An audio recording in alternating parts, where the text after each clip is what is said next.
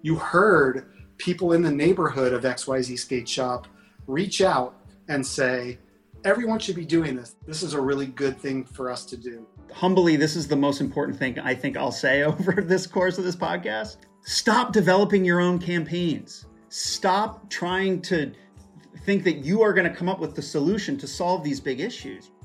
It's pointless for us to make green products for green people. What we need to do is we need to make green products for everybody. Welcome to Lead with We. I'm your host, Simon Mannering, founder and CEO of We First.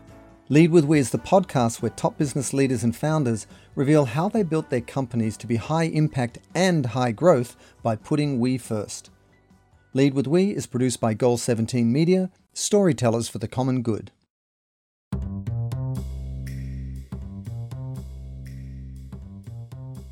We're coming up on the end of the year, and 2020 has been a whirlwind to say the least, although you might want to ask yourself, how would you describe 2020?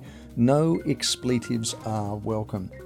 Personally, in the midst of all this craziness, I've been thinking about what I've learned through the conversations with these amazing purposeful leaders this year, with startup founders like Modern Meadows' Andras Fogash, to those leading established corporations like VF Steve Rendell and BlackRock's Senior Managing Director and Global Chief Marketing Officer, Frank Cooper. And I think we could all use a moment to slow down and reflect. And so, today is a different sort of show. It's just me, and I'm going to share with you some of my favorite moments from the show, in the hope that, you too will be able to put those insights to work so that together we can step into 2021 with a sense of positivity and optimism towards our future. Obviously, we can't talk about 2020 without talking about COVID and the powerful response from the business community, whether it's to medical practitioners or first responders by delivering restaurant meals to hospitals, or whether it's retooling your supply chain or manufacturing to create PPE equipment or ventilators.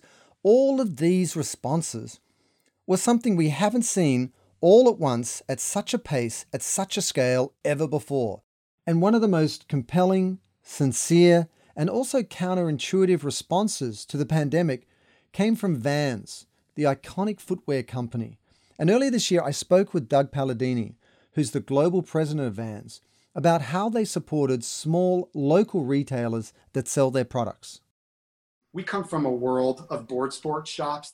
These guys, they're cultural epicenters, and they run on passion, not on cash flow. And we heard loud and clear for them that they were scared for their business lives. So in thinking about what we could do, we have a very robust customization platform.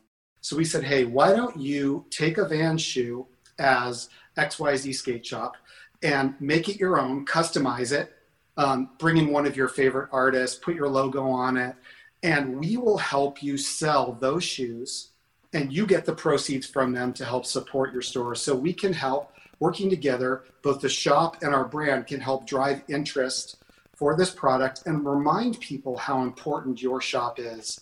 And the best part about it was the local communities that came alive to support the stores. You heard people in the neighborhood of XYZ Skate Shop reach out and say, everyone should be doing this. This is a really good thing for us to do, and sort of close ranks around that shop and to take care of it. And that was just such a beautiful outcome. I just can't say enough about how much that inspired us at Vans. What is so powerful about what Doug just shared is they recognized that their brand was a platform for the mom and pop stores that are the lifeblood of their business. It wasn't about the bottom line. It wasn't about P&L. It was about how can these stores serve this community of people who love doing the same thing. And so if you were to ask, what is that light bulb moment? What is that light switch you could do for your business to transform the way people experience your brand and how you inspire them to drive growth? Stop being the celebrity of your stakeholder community and be its celebrant. When you do that, the entire community will build your business with you. And, this is all really in the context of the disruption that was driven by COVID-19. Everybody's had to retool what they make, how they make it, and how they take it to market.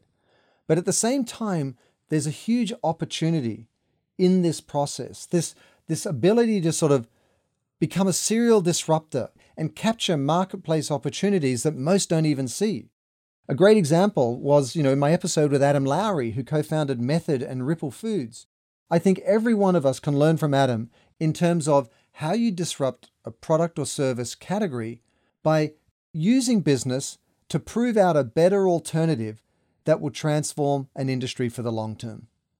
So far, I've really focused on categories that seem like they're really overpopulated and very hyper-competitive with brands. But what I look for is not that. What I'm looking for is white space relative to the consumer opportunity. With Method, obviously, it was the idea of making a greener cleaning product, something that was beautiful and smelled good and you could leave out on your countertop. Right. Pretty simple but powerful idea.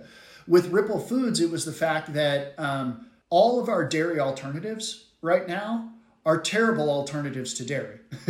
And so there was a lot of white space from the standpoint that consumers just weren't getting what you want from dairy in the non-dairy space. So it starts with the consumer need or opportunity. Always.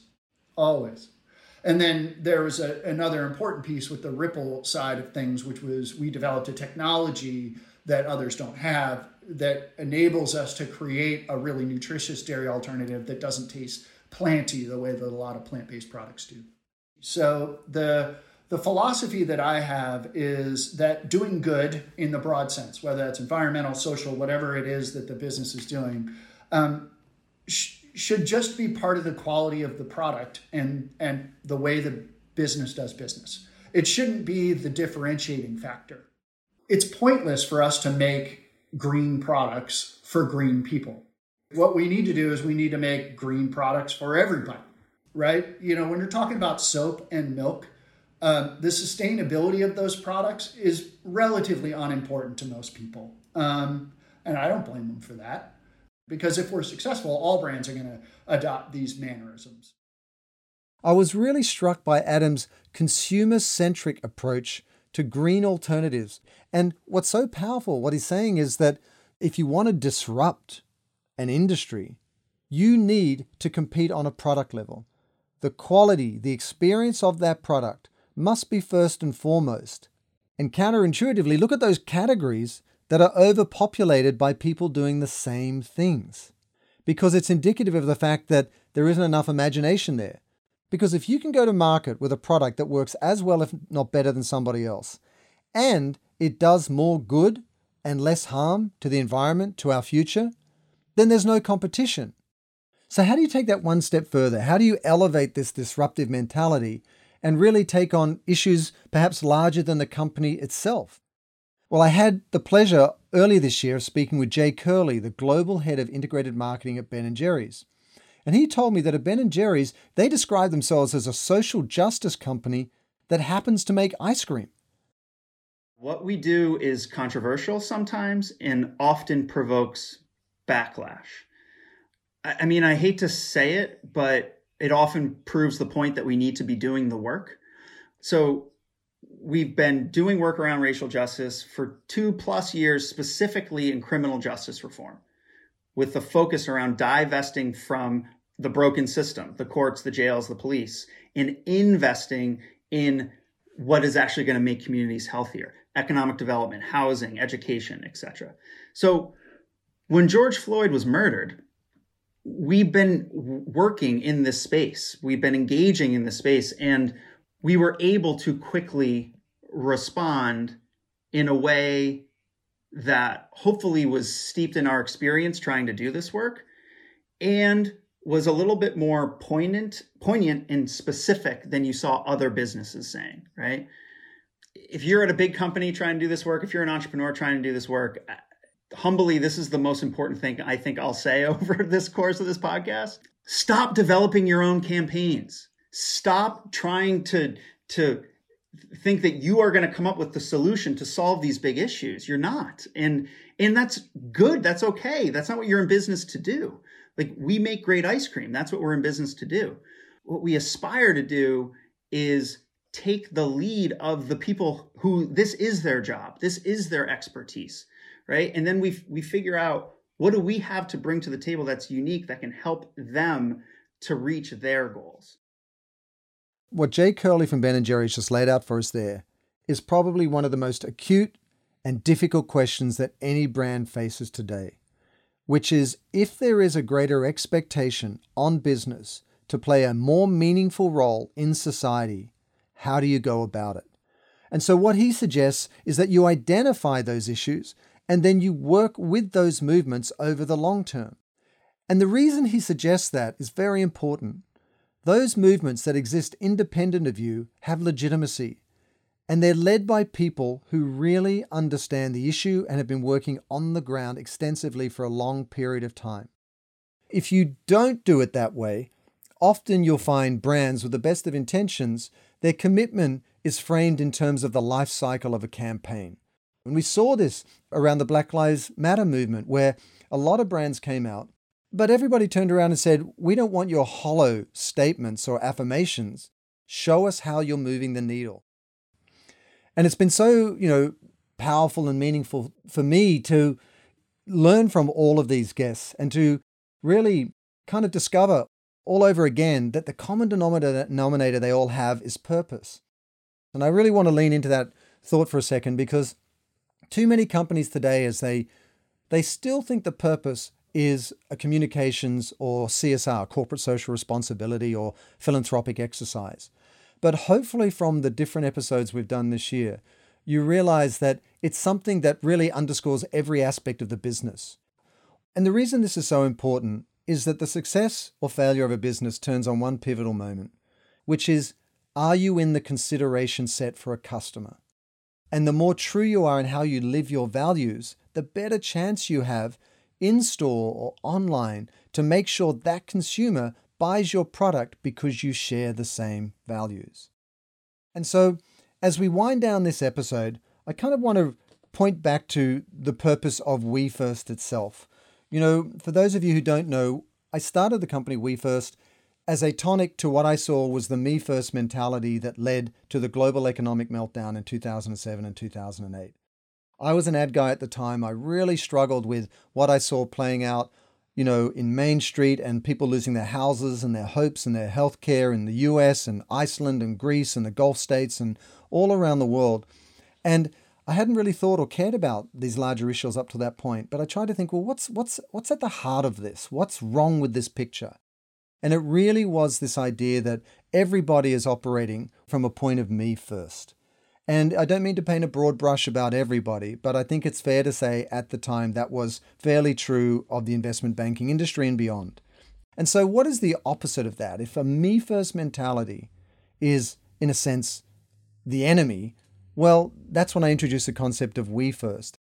It's all about putting the priorities or the interests or the well-being of the collective first. So thanks for joining us for this year-end review, this sort of wrap-up show for Lead with We.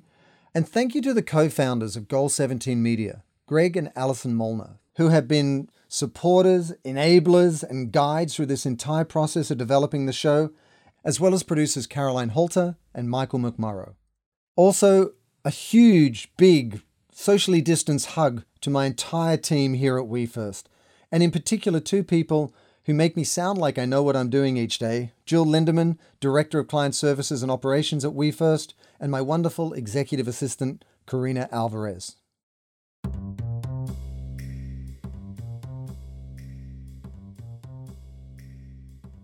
Thanks for joining us for another episode of Lead with We. We'll be taking a break into the new year, but make sure you subscribe to the show on Apple Podcasts, Google, and Spotify, because we'll be re-releasing some of our best episodes every Tuesday until we return. Until then, please stay safe and get lots of rest. 2020 has been quite the year. So happy holidays and see you next year on Lead with We.